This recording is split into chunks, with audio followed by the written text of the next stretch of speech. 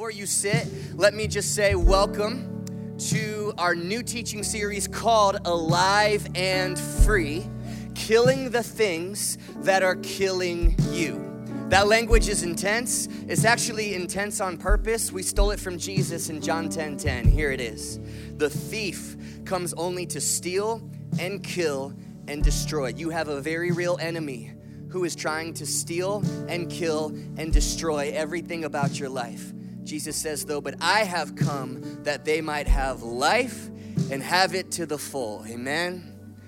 Eugene Peterson paraphrases that same verse this way in the Message version. A thief is only there to steal and kill and destroy. I came so that they might have real and eternal life, more and better life than they ever dreamed of. For this first week, this is sort of a broad series, Alive and Free, but every single week's gonna be very specific.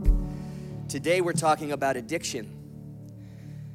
Something that in some way and to some degree, I believe is now quietly killing every single one of us.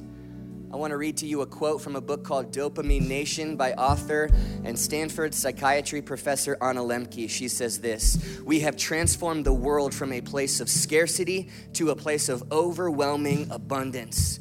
Drugs, food, news, gambling, shopping, gaming, texting, sexting, Facebooking, Instagramming, YouTubing, tweeting, the increased numbers and variety and potency of highly rewarding stimuli today is staggering. The smartphone is the modern-day hypodermic needle, delivering digital dopamine 24/7 for a wired generation. As such, we have all become vulnerable to compulsive overconsumption." In other words, this sort of conversation is no longer for those people. In 2023, those people are all people. And this message is called Drug of Choice. Drug of choice. So Holy Spirit, we love you so much. And right now we barricade against any shame or condemnation in Jesus' name. The only spirit allowed in this moment is the Holy Spirit. And we invite grace and conviction in Jesus' name. Say, Father, we trust you. Your will be done. In Jesus' name. And everybody said, amen. Once again, scoot in. If you have any seats, please scoot in. Make some more room for those who are trickling in. And then take a seat. And finish this sentence for me. No pain. No gain. Let's try it one more time. No pain. No gain. There we go. I learned a few things in the last few years. Here's just one thing. I'll give it to you right now. I learned that women have a higher pain tolerance than men. So ladies, congratulations. You win. You win. And guys, you want to know how I know that? Is because women have to give birth. I've now witnessed that twice. I'm seeing a counselor. And all I know is I'm just so glad that I'm a dude, because I'm just not trying to ever do that. True story, my good friend Whitney, with a straight face a few years ago, she looked at me and she asked me this question. She said, aren't you just so heartbroken and devastated? You'll never know the feeling or the miracle of carrying and birthing another human being. And I said, I have never thought that. And I promise you, I will never think that. You say no pain, no gain. I say no pain, no pain, all right? Why the pain? I'll be cooking up some Paw Patrol mac and cheese, and I will burn my finger on the steam, which kills, by the way, and I will immediately drive to Dairy Queen, get a Blizzard, because it ices my wound and it cheers me up. Just no thank you to all the pain. And yet I've watched my wife bring 2 humans into the world and then smile right after. Our second born, Kinsley, she was born 12 minutes after we got to the hospital. It was 1 a.m. in a storm, like a scene out of a movie. I ran 2 red lights. I ran 3 stop signs, thinking Kinsley was gonna be born in the backseat of my Chevy Cruze. It was like one of those moments where you're like, man, I hope a police officer tries to pull me over right now. Just try, officer. Escort me to the hospital, please. We're about to have a human in this car. We made it to the hospital with minutes to spare, and my beautiful, amazing, kind, sweet wife says 2 words: epidural, now. Epidural, now.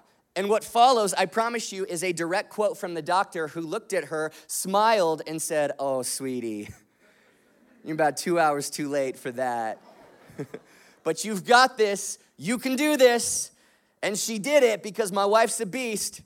But it is interesting, as human beings, if given the option, we will do anything to avoid pain, even though, ask any mom, pain leads to gain. Better yet, you don't even have to ask any mom. Just ask anybody who's ever done hot yoga. No pain, no gain. When we moved to Austin 5 years ago, it was July 1st when we got here in 2018, and I thought, you know what? I'm going to acclimate to the heat and fast forward. So I got a week-long free trial membership at Core Power Yoga to do hot yoga. And if you're in here and you're like, yoga's demonic, just real talk for a second, it can be. A lot of things can be if you open yourself up to the demonic, which is way more real than I think we know. However, yoga can also just be stretching. And hot yoga is stretching in a room that is hotter than the sun, okay? I thought it would be easy. I walked in, I'm like, I like the heat. I'm kind of weird like that. I like to exercise. I walk in, they hand me 8-pound purple dumbbells. I'm like, 8s? Purple? Not to brag, I lift dark gray 15s at my gym, all right? How hard can this be? Turns out it's very hard. Turns out for an hour, you just want to die. And by about the 20th down dog, I'm thinking I will do anything to get the heck out of this room, away from the heat, away from the pressure, and away from the pain. So why then did I keep going back? Because even though it was painful, for the rest of the day, I felt incredible. I'm telling you, I haven't felt that physically good since I was 9. Like I can touch my toes. I really can. Ethan can't do that. The proof is in the plasticity. The pain is for a moment, and then the payoff you feel for the rest of the day. Say it with me, no pain, no gain. And it's for that exact reason, good habits, by the way, are so difficult and challenging to start. Because the pain is now, and the payoff is not until later. For instance, if you want to start a good habit, you want to get in shape, and let's say you want to start running in the morning. So you buy some new running shoes, you set your alarm, but then the alarm goes off at 5:30 in the morning, and it's so dark out, and you're so tired. It's so cold outside, and my bed's so warm, and jogging or yogging, I don't know, it might be a soft J, I'm not really sure, is like miserable at first. In fact, Proverbs says only a fool runs when no one is chasing him. That's scripture, all right? And you're sore for like the first month. You get home from the first run and you look in the mirror, you see absolutely no difference because the pain is now and the payoff is not until later. And that's why good habits are so difficult to begin. And it's also why bad habits are so hard to stop. Because bad habits are good habits in reverse. The payoff is now. And the pain comes much later.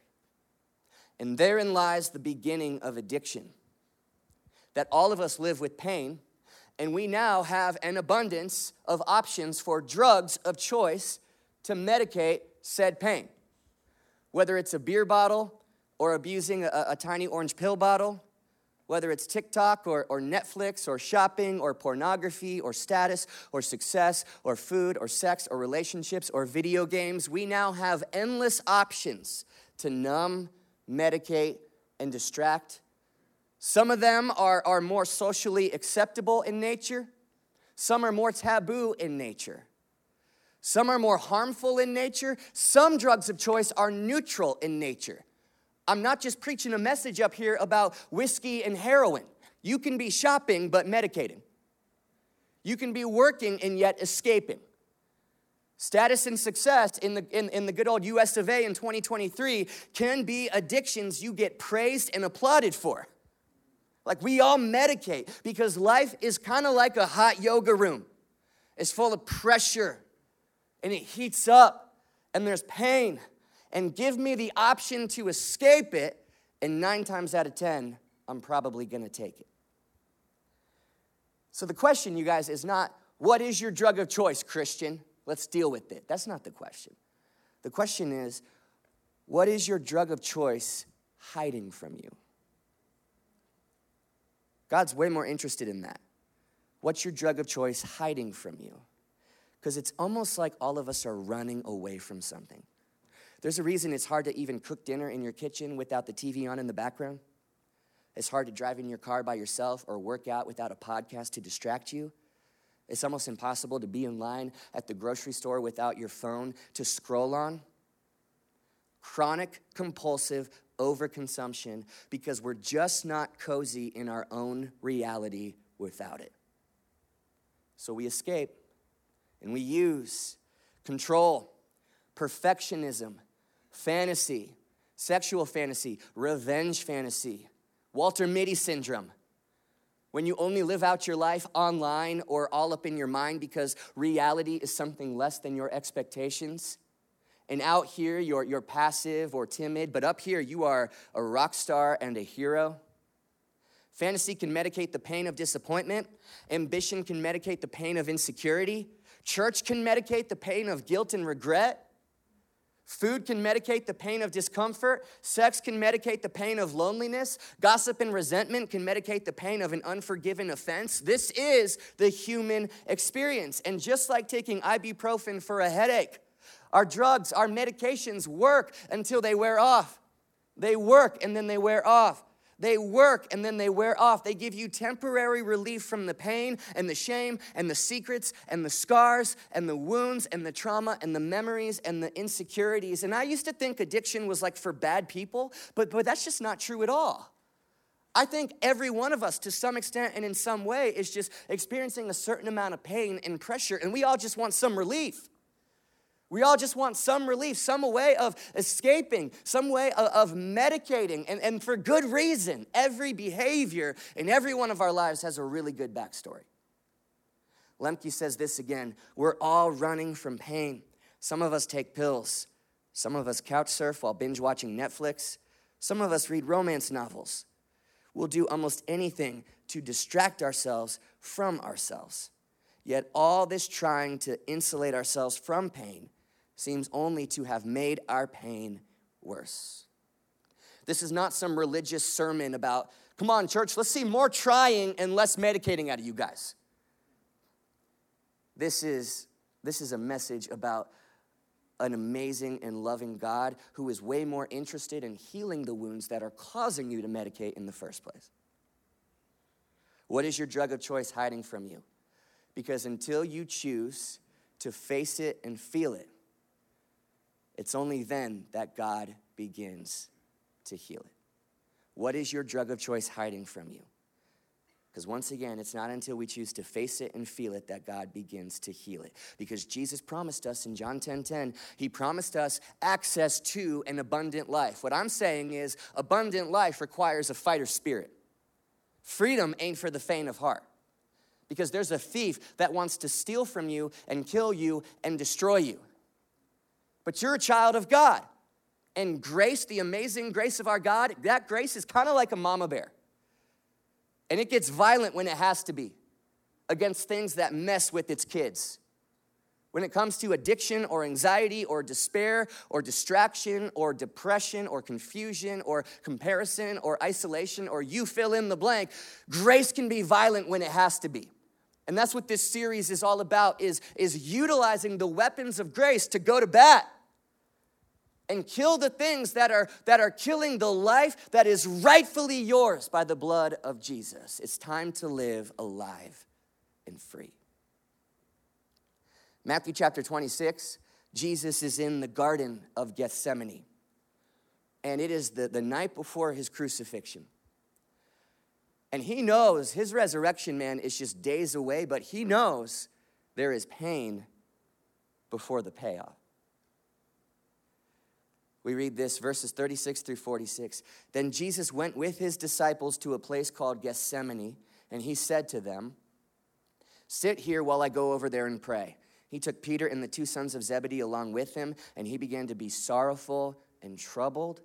And then he said to them, and bear in mind, Jesus doesn't exaggerate.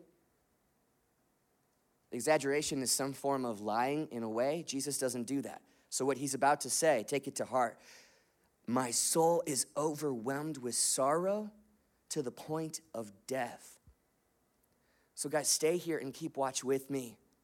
Going a little bit farther, he fell with his face to the ground and he prayed, "My Father," that's a key word, "if it is possible, may this cup," another key word, "be taken from me. Yet not as I will, but as you will." So quick pause. Think of just the humanity of this moment. This is the Son of God. Even Jesus was tempted to escape the pressure because Jesus is fully God, but make no mistake about it, he's also fully man. That truly he is the high priest, like Hebrews 4 tells us, who can empathize, not just sympathize, but empathize with your pain. Then he returned to his disciples. He found them sleeping. "Man, couldn't you guys just keep watch with me for 1 hour?" he asked Peter. Which I'm thinking, like, even if I'm tired, like Taylor, my brother-in-law, if he came to me and he said, "Hey, dude, my soul is so overwhelmed, I feel like I'm gonna die right now. Can you stay awake with me?" I think I can manage that. These guys fall asleep on him. "You guys couldn't keep watch with me for 1 hour?" he asked Peter. "Watch and pray so that you will not fall into temptation. The spirit is willing, but the flesh is weak." The spirit is willing, the flesh is weak. He went away a second time and he prayed, "My Father, if it's not possible for this cup to be taken away unless I drink it, may your will be done." When he came back, he again found them sleeping because their eyes were heavy. So he left them and went away once more and prayed a third time, saying the same thing. Then he returned to the disciples and said to them, "Are you guys still sleeping and resting? Because look, the hour's come, and I'm about to be delivered into the hands of sinners. Rise, let us go. Here comes my betrayer." Gethsemane, just so you know, means oil press. So the garden that he was in that night is literally the place of pressure. Think a hot yoga room times 1,000. The place of pain, the place of forging, the place of pressure. And Jesus prays 3 different times. He says, "Father, if there is any other way we could go about saving humanity, that could be really convenient right now." And don't misunderstand this. Jesus is not afraid to die, you guys. I think a lot of us believe Jesus was afraid to die. When Jesus says, "This cup that I'm about to drink," you have to understand that was not just about crucifixion. That cup was not just about 9-inch nails through his wrists and slow suffocation. That was the easy part. That cup was the weight of all sin. You know the weight of your sin. Imagine the weight of all sin on his shoulders in one moment. That cup was the wrath due that sin from a holy and just God. That wrath was the literal reality of hell and the absence of the literal presence of God. Jesus knows I am hours away from being forsaken by the presence of God as I am crushed for their iniquities, and I pay the wages of sin and death once and for all. That is why his sweat was like drops of blood falling to the ground. And then he prays maybe the bravest prayer there is to pray. He says, "Father, not my will, but yours be done." That word Father in the Aramaic is Abba.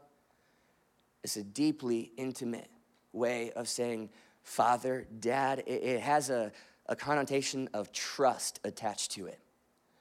Jesus going, I am limiting myself to my humanity in this moment.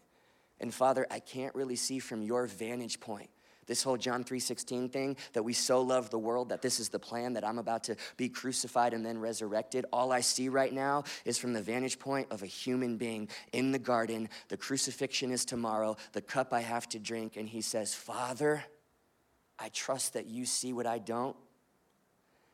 And basically what he says, I know I want to get out of here, but deep down what I want more, God, I want what you ultimately want more than I want now.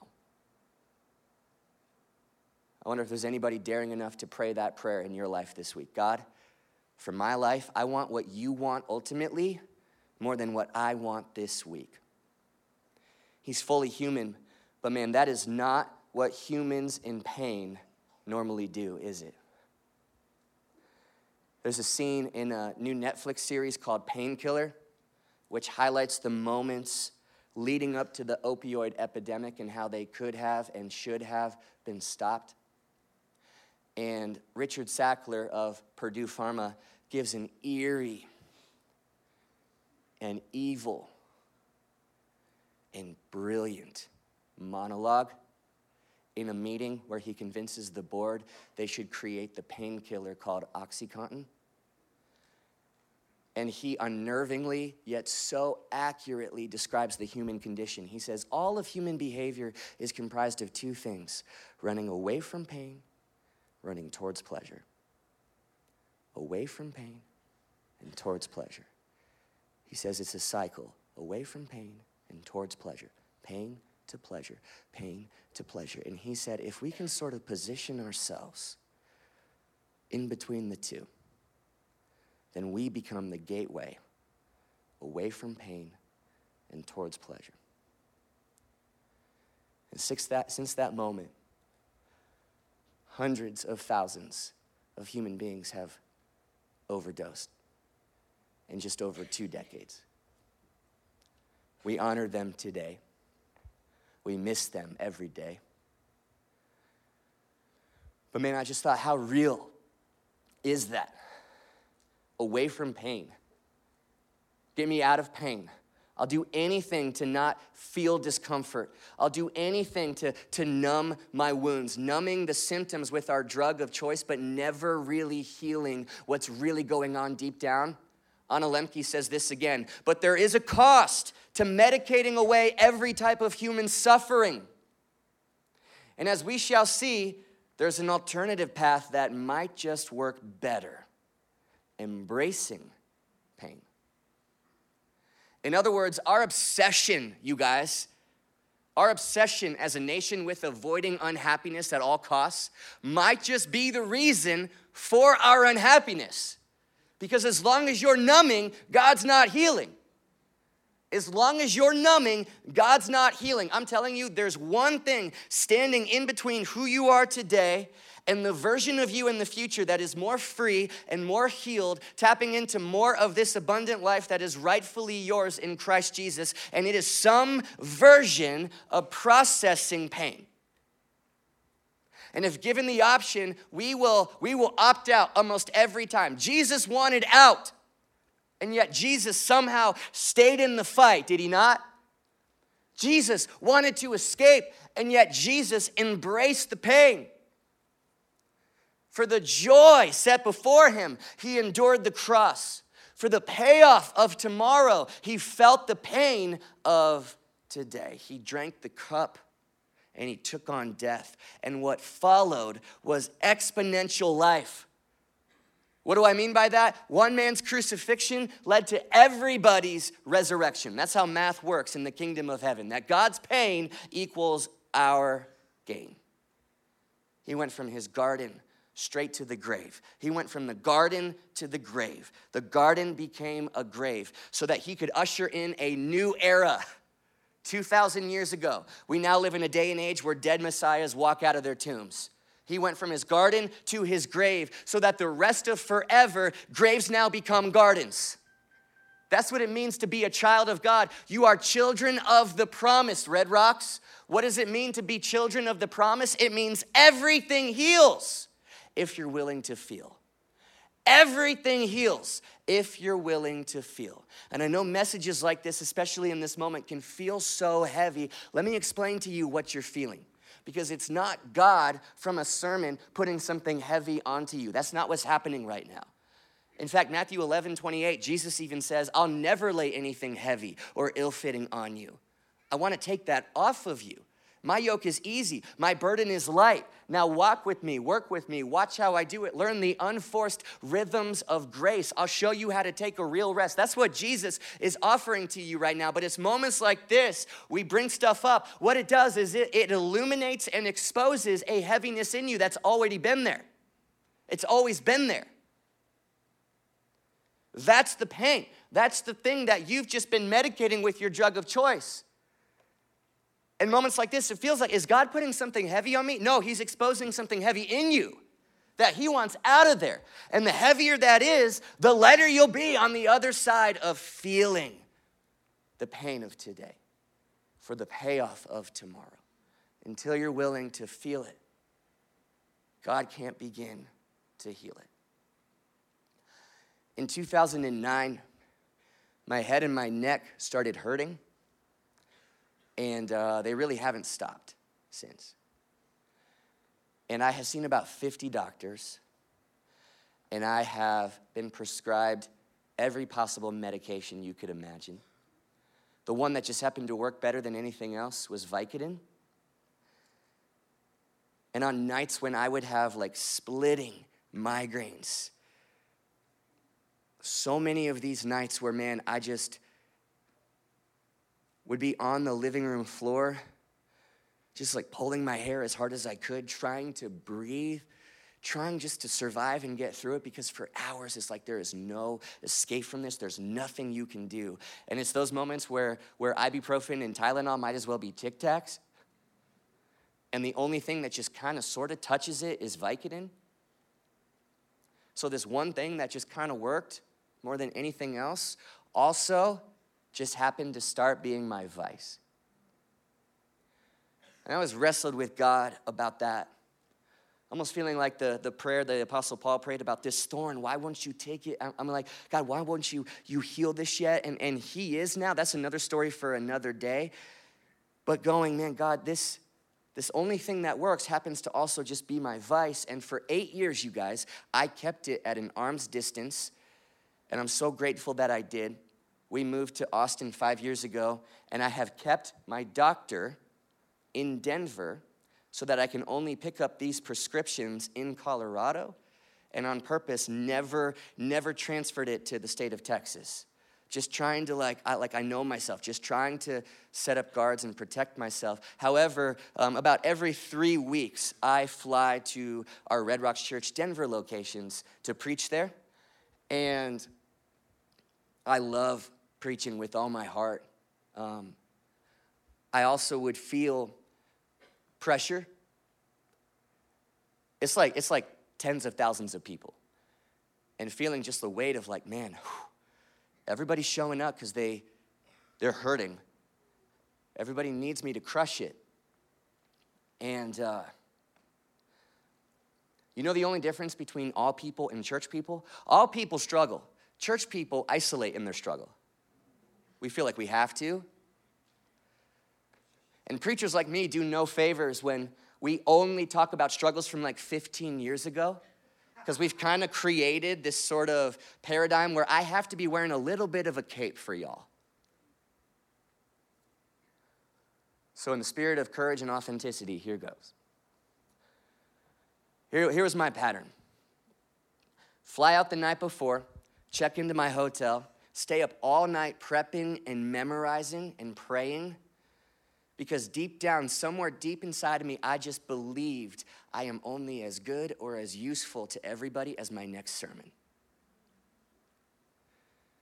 Stay up all night, maybe get 1 hour of sleep, wake up after an hour, caffeinate like crazy, show up to the church, and loving so much of it. Like I would show up just ready to go, and I would walk up onto the stage at Littleton, and I would just preach my heart out, man.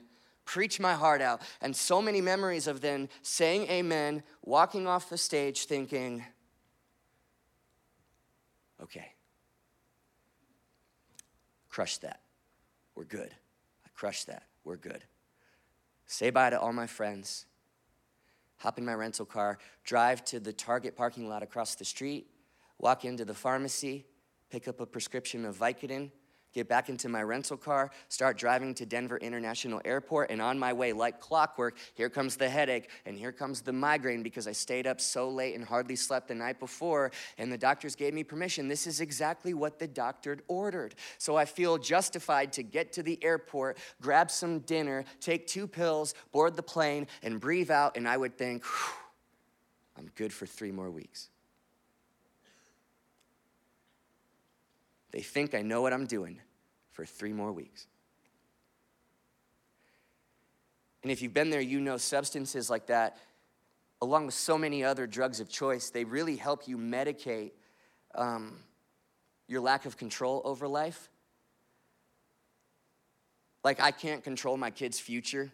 I can't control our country's future. I can't control our church's future. I can't control, mean DMs people send to me. I can't control interest rates or what our house will be worth by this time next year.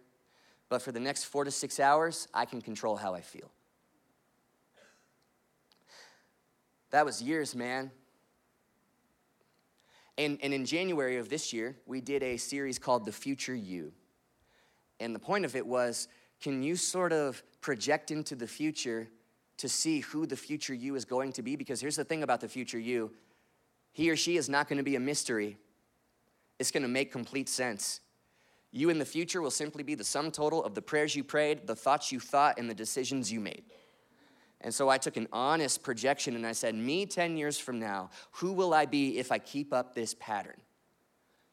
Because I know myself. Like I'm bad at a lot of things, but not self-awareness. I probably have too much. Student of myself. And I thought, man, I don't think I will ever fall down a slippery slope into full-blown addiction with this stuff. Although I know everybody who does that says that. But I just know me, and I've known my pattern for years. But I thought, here's what I am in danger of. I will just hang out right on the edge for a decade with this quiet little pattern, like a weird pet that is quietly killing me. Slowly. Maybe not even like killing me, but killing everything that God is trying to take me into. The thief comes to steal from you, slowly kill you, slowly try to destroy what God has for you. And I realized two things. I said, who I am 10 years from now will make complete sense, and I'm not gonna like it.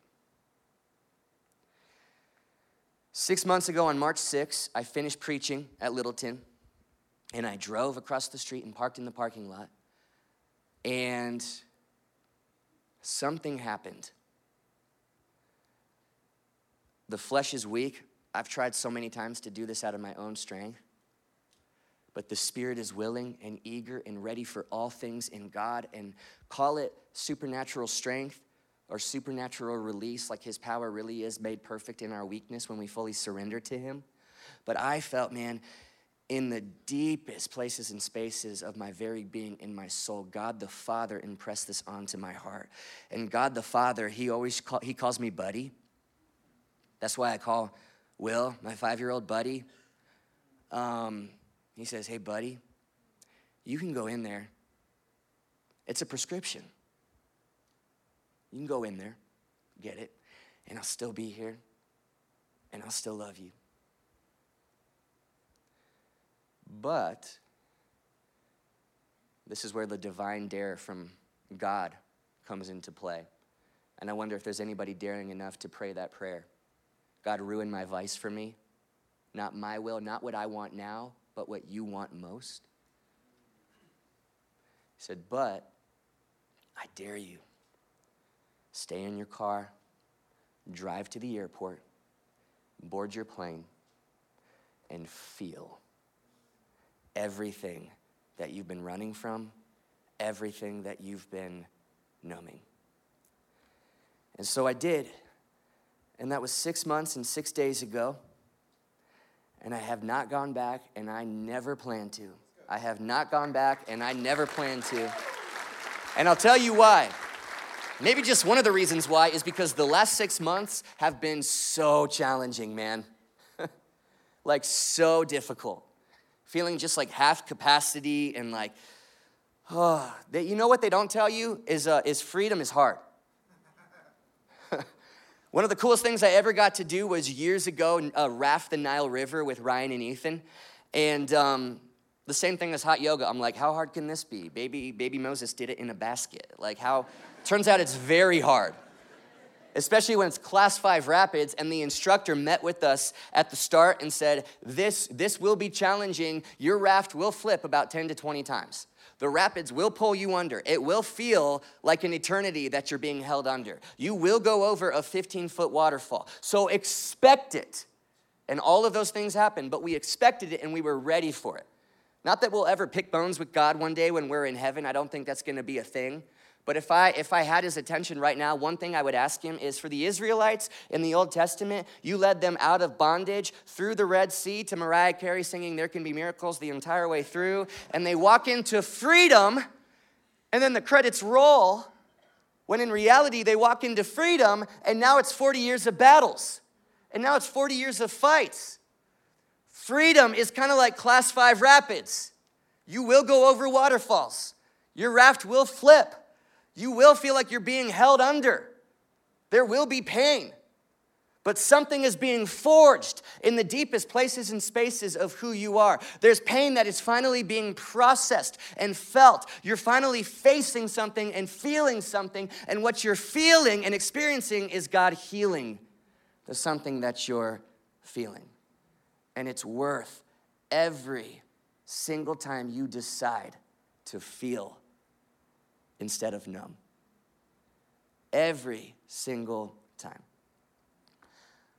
It's been challenging, but I am more alive and more free today than I have been in a long, long time. And I'm just not afraid to be human in front of you. And I'm not afraid to be broken in front of you. I've never been trying to wear a cape here. We value authenticity at this church. Leaders go first.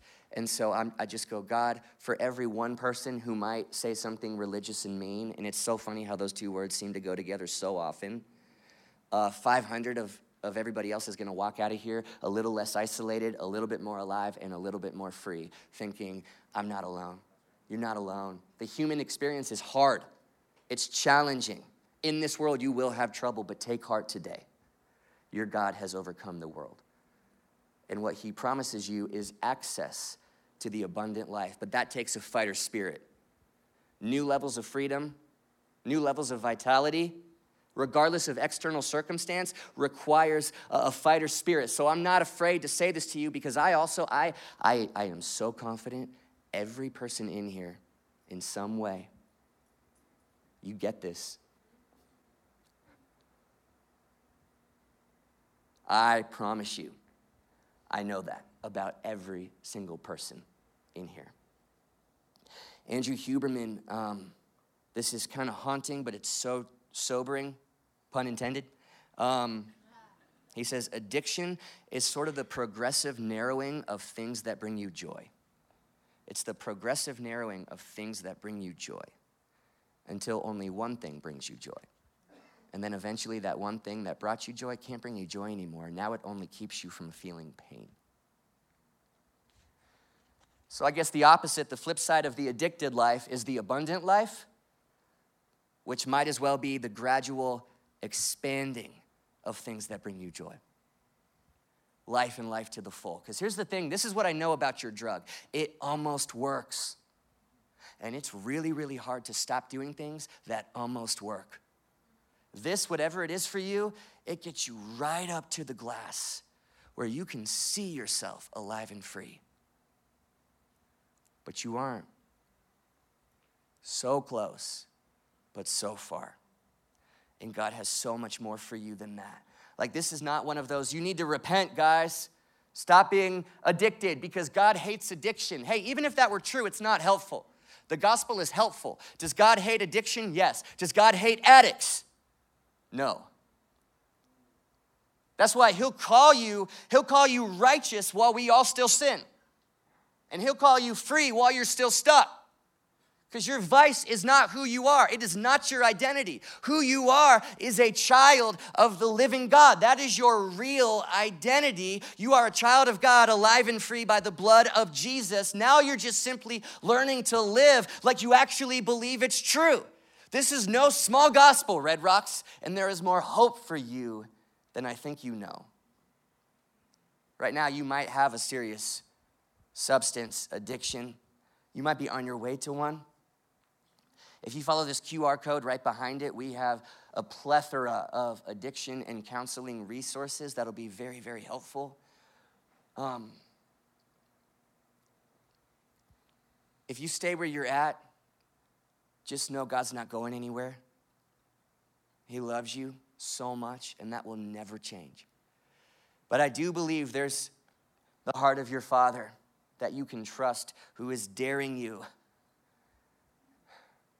saying, I'm your Father, you can trust me. The pain will be now. Ask anybody who's been to rehab, is painful, but also ask them what it leads to. They used to be an addict. He's going, I want to show you what's really on the other side of this glass, because you've got such a powerful testimony in the making, but that's just it. It's not finished yet. It's in the making. Let me show you. Let me take everything heavy off of you. If you're willing to feel it, then I can start healing it. So maybe it's that, maybe it's your phone. 47% of Americans admit they're addicted to their smartphones. So I guess like 35% of Americans are delusional and kidding themselves. That's another message for another day. It's coming. Maybe it's pornography, maybe it's video games. Maybe your opinions are your drugs. I feel like opinions are a new drug. Maybe you were hurt by somebody and the buzz of bitterness has been your medication. But much like Vicodin, resentment is creating the wrong neural pathways in your brain, and it's making you more and more angry as the years go by, more and more grumpy as the years go by, more and more easy to offend as the years go by. And what you need to do is forgive it and release it and feel it so God can actually begin to heal it. Because there's new levels of abundant life and freedom that are waiting for you. You need to kill the things that are killing you. You need to stay in the fight, because as crazy as it sounds, guys, for me, Vicodin was not my problem. It was my medication. Alcohol's not your problem. It's your medication.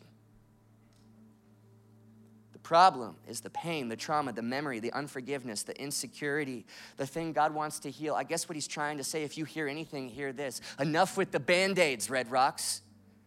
God wants to do some surgery on you. The only question is, are you willing to pray that prayer? Father, not your will, not my will, but your will be done. Translation, I'll hop on the operating table. Until you decide to feel it, God can't begin to heal it.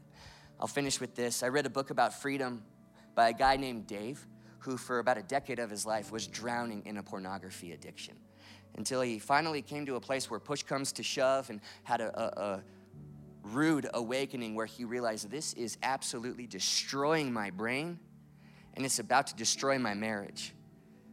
And it's robbing everything that God has for me away from me, and I need to. And he went into white knuckle mode and willpower mode, and willpower is great. It's a beautiful gift from God. It's just not gonna be your final solution when it comes to this stuff, because for 12 months, Dave said, man, I just battled, and I white knuckled it, and I made it a month, and then 2 months, and then 3 months, and then 6 months, and then 12 months. And he said 12 months into being sober from pornography, he was on a cruise in Alaska with his family. And he tells the story of walking around on the deck of the ship one night under the stars in Alaska, looking up to the heavens and thinking, I just made it 12 months sober, but I don't feel free. Because I know if I let up just this much, I'm back. And is that the freedom Jesus was talking about?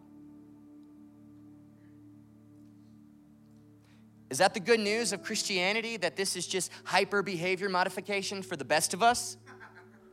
Or is there something better? Is there something deeper that's available? Because whatever this is for you, I mean, how true is it? You can battle, and I'm not saying that's not wise. I think battling, that's noble, that's part of this whole thing. It's a fighter spirit. And once again, God's going, hey, be still because I'll fight for you. And at the same time, put your gloves on because you're going to battle. Both those things true at the same time. But how true is it that you can just make this a human effort and go, I'll fight this, I'll fight this, I'll fight this, I'll fight this. And you'll make it 12 months and you don't feel free because you're sober, but you're a sober slave because you've been facing this and focused on this the entire time. This is still your vantage point. Is that the good news of the gospel? That if you white knuckle for the rest of your life, you can kind of like be free even though you don't really feel free? Truly what C.S. Lewis said, We are half-hearted creatures fooling about with drink and sex and ambition when infinite joy is being offered to us over here if we will simply turn around. The beauty of the word repentance in the Greek, the word metanoia, the depths of that word at its root mean to turn from what the world is offering you that, by the way, is not working, and run towards the beauty of God and the good plans that He has for you. Galatians 5:1 says this: it is for freedom that Christ has set us free. Freedom's in there twice. It's for freedom that Christ has set us free. Stand firm then, and do not let yourselves be burdened again by a yoke of slavery. He set us free from something to something. He set us free from something because He's setting us free to something better. And the thought I want to leave you with today is this: freedom feels like freedom. Because I just don't believe God wants you to live in a reality you constantly want to escape from and just try really hard to not medicate. I think He wants to heal. I think He wants to do some transformation and some surgery. You start finding yourself getting to the place where you're more cozy in your reality. Even regardless of season or difficult circumstance, you're like, I don't want to run from this though. In this world you'll have trouble, but I'm more and more whole, and I'm more and more healed. And then you find yourself, you go, man, I'm going shopping now, but it's not medicating how it used to be medicating and numbing something, and now I actually just enjoy it. I can pursue success now, but it's not because I'm trying to fill a void or medicate the pain of insecurity that my father left with me years ago.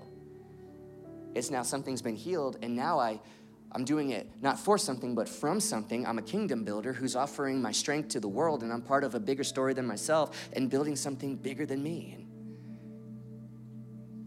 people and sex and food and life. You start to now enjoy them as gifts because you're no longer using them as drugs. I believe God wants to do some healing. Will you guys stand up?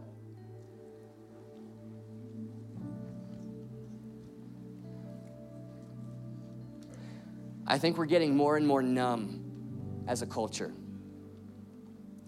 And I've had a few moments in the past few months especially where I'm like, I am feeling things on a level I haven't in forever, man. I was like, about a month ago on a flight home from Denver once again, but I had Parent Trap downloaded to my iPad, and I was sitting in seat 7A, watching Parent Trap, just bawling the entire movie, thinking, Dennis Quaid, he's such a good dad, and he just loves his little girls so much, and why am I crying? And the guy right next to me in 7B, I'm like, what is this guy thinking of me right now? But I'm feeling. Had a moment about a month ago, I was doing push-ups on the carpet, and Kinsley was on my back, and I just paused for a second, and I realized I can like feel the carpet under my hand.